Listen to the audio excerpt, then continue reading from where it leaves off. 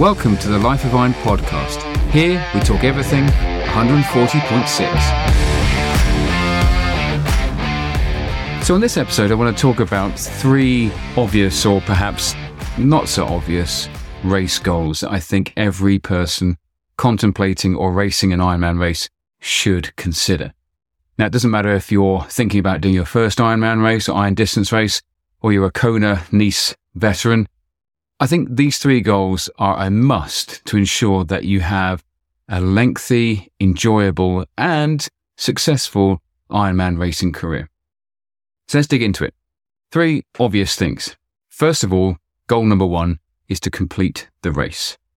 Second obvious thing is to enjoy the race.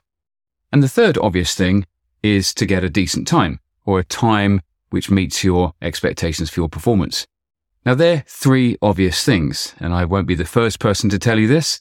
I certainly won't be the last. But I think there's some not so obvious nuances to each one of those 3 goals that I want to unpack today in this episode. Let's switch to obvious goal number 1, complete the race. Now, I use racing as a ubiquitous term. Not all of us go out to race an Ironman. A lot of us go out to just sort of survive it or sort of to get through it. So there is a range of sort of athletic performance here, but I use race as just a catch-all term for the event. So what you decide to do within that in terms of your goals and expectations, and whether you're racing or not, let's not kind of die in a ditch over that. But the obvious goal number 1, and it's important, the order that these come in, is to complete the race. Okay, unless you cross that finish line, you're going to have an unsuccessful go at a race. Now, you might have to pull out for injury or whatever it might be, but the first goal has to be to complete the race. It has to be stepping over that finish line, and therefore you can come away from the Ironman race having heard your name called out, you are an Ironman, or it could be a challenge race, an outlaw, whatever it might be, but we enter these things in order to finish them. Anything less than finishing your race is, I guess, let's put it bluntly, a failure. Now, it doesn't mean to say that you're a failure. It just means that you failed in that task of getting across the finish line. So no matter what your day, no matter what your expectations, no matter what everyone else is doing, the most important goal is always to finish the race. Now, the not so obvious thing around this is, well, how do we go about doing that? Yes, there's the obvious physical component, but so much of it falls into the mental component. Now, I understand that at the elite level, because professionals have to earn their money doing this kind of racing, if they're having a particularly bad day and they come off their bike and they're, say, 10, 15 minutes off the lead pack, I get it. They might decide to step to the side and not complete the race that day because they've got to put food on the table, and they can probably pivot their season to a different set of races, say in 5-6 weeks' time, and go again because their livelihood depends upon it. So for them, completing the event is perhaps secondary to the considerations of their financial kind of well-being. Having said that, I always think it's a bit of a class act when people like Jan Frodeno, who are having a torrid time perhaps at the previous World Championships in Nice, it was going to be his big sort of bow out, still decides to honour the race even though he can't complete it. It means so much to him, and the example he sets as a sports person, decides to finish the race and honours it, I think is a hugely admirable thing. But we can look at professionals sometimes and say, well, why don't you just complete the race? You've just given up. Well, there's more to it than that. But for us mere mortals, us age groupers, I think it's always important to complete the race, unless, of course, you're putting yourself in physical jeopardy and you stand the chance of injuring or hurting yourself. And of course, do what is right. But to not finish the race because you're having an off day, you're not quite hitting your power numbers or your pace, or you think you look at your watch and you're going to be well outside the qualifying criteria for your age group. To not finish the race, I think perhaps is perhaps the start of a very slippery slope, because then we start to adjust in our mindset that unless things are going perfectly, I just stop and I have another go. And it sort of introduces this idea of it's okay to give up. Okay, now I'm not here to tell you what's okay or not for your life, but if you think about so much of the Ironman race is the mental fortitude and resilience sort of component, to get used to not finishing because it's not going exactly as you would hope, I think perhaps this is the not so obvious thing. It starts to unravel or pull at those threads of your character a little bit, and it starts to weaken your resolve. So, all I would say is if a race is not going your way, then just adjust your goals. If you had a certain time in mind and you're no longer going to hit those, reassess your goals for that. Mid-race, refactor your race. So in actual fact, you can still have some goals to compete against and to strive towards. They're just not the same goals that you had before. And also remind yourself that the pain you might be feeling right now and the urge to give up is nowhere near like the pain you'll endure when you're sat at home reflecting, fully recovered. Oh, I kind of let myself down there. I really wish I'd done that. I can't wait to race again so I can sort of exercise those demons. The pain you feel having given up or DNF'd because it just simply wasn't your day is far greater than the pain you experience in the moment. And you have to remind yourself of that. I've had some dark times on Ironman races. I've now, time of recording this episode, done 23 single Ironman races and a double Ironman. And there have been times where I've just wanted to curl up and just cry and go home and, go back to my family. I caught myself once at Ironman Bolton. I think it was the 10th anniversary year. The actual year escapes me. But I found myself feeling very sorry for myself in a portaloo at the side of the marathon course, just wanting to give up. But something kind of kicks in, and that goal of completing the race, because the pain of not completing it as you sit and reflect is far greater than the moment. I decided then and there to sort of give myself the chat, zipped up my tri-suit, went out the portaloo. It wasn't pretty, my run, not the portaloo. My times weren't stellar, but I was so grateful for the fact that I'd finished. And I look back on that race now, okay, it wasn't a particularly good time, it wasn't a particularly pretty process, but I completed it, and I can take pride in that. So always, goal number one, obvious goal, complete the race. But there's some less than obvious reasons why that's important. Goal number two, enjoy the process, enjoy the racing. Okay. This is a voluntary thing. Nobody is forcing us to do Ironman racing. So why wouldn't we want to enjoy the process? And I've experienced a little bit myself, but I see it reflected in so many others.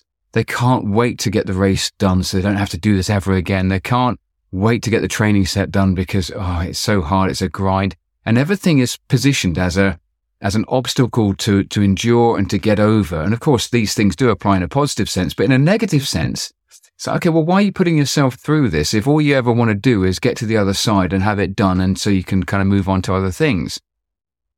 Racing and enjoying racing actually leads to better performances. So the obvious goal is to enjoy it, because otherwise, why are you spending a lot of money, not only in race entry fees, but logistics and travel and everything else and time, the opportunity cost?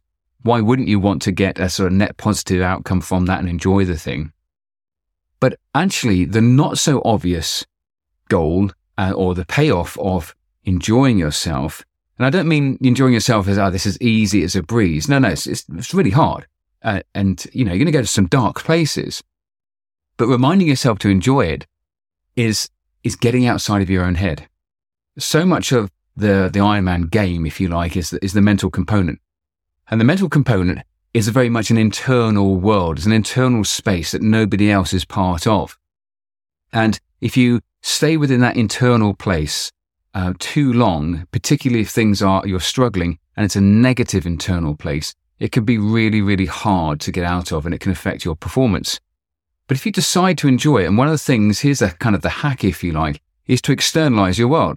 So to recognize the volunteers, to high five that little kid that's got the Mario power up, tap here type thing, the high fives. I used to think these things were a distraction, and I really wanted to get into my own headspace and ignore all that. But more recently, I've embraced it because it's a way of focusing external to myself. So I'm not running that internal negative script. I'm being grateful. I'm being thankful. I'm enjoying my surroundings. How often do we race in beautiful surroundings and not take any notice of them whatsoever?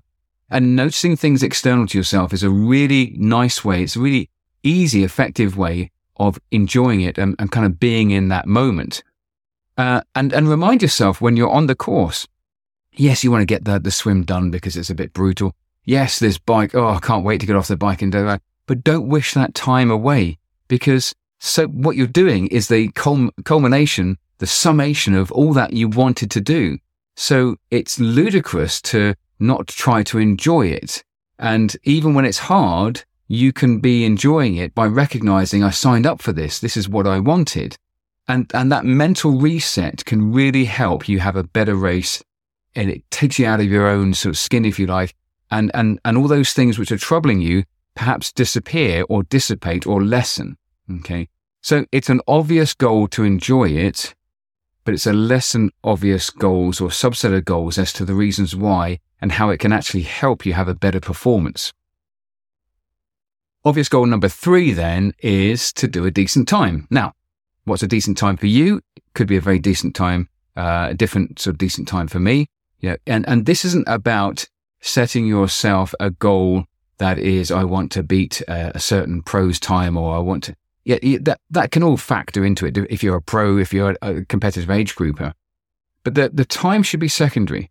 If you are going to complete the race, part of that goal, if you like, is to complete the race in a certain way. If you're going to enjoy the race, goal number 2, then that will bleed into your performance.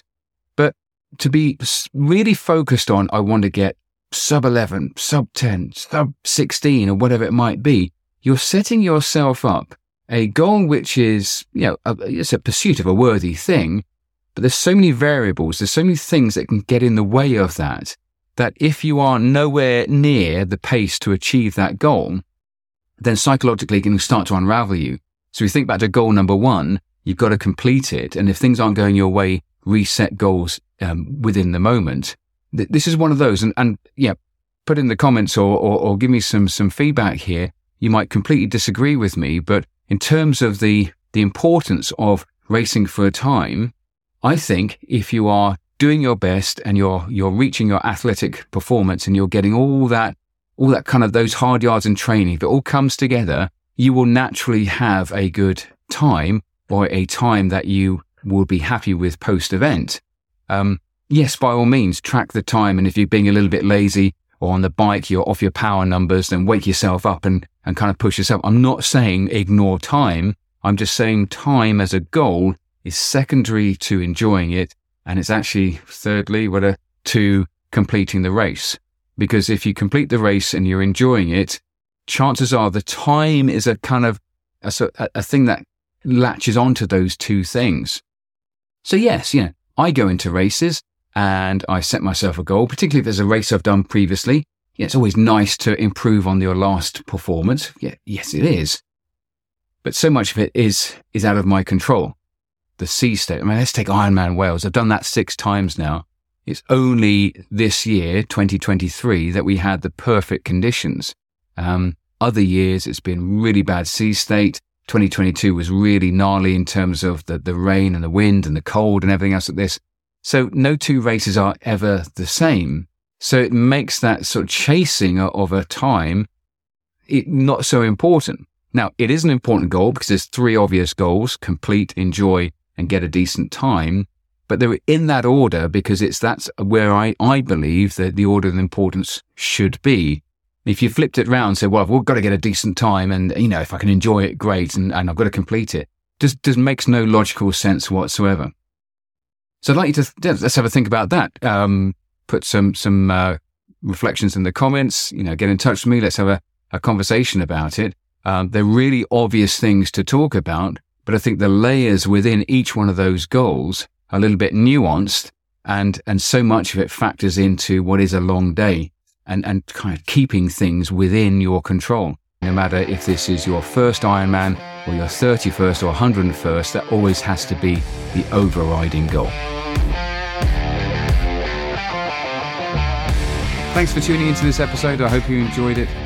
If you want to listen to more or read some of the articles I put out on a weekly basis, please get yourself across to lifeofiron.co.uk. Thanks very much. I'll see you on the next one.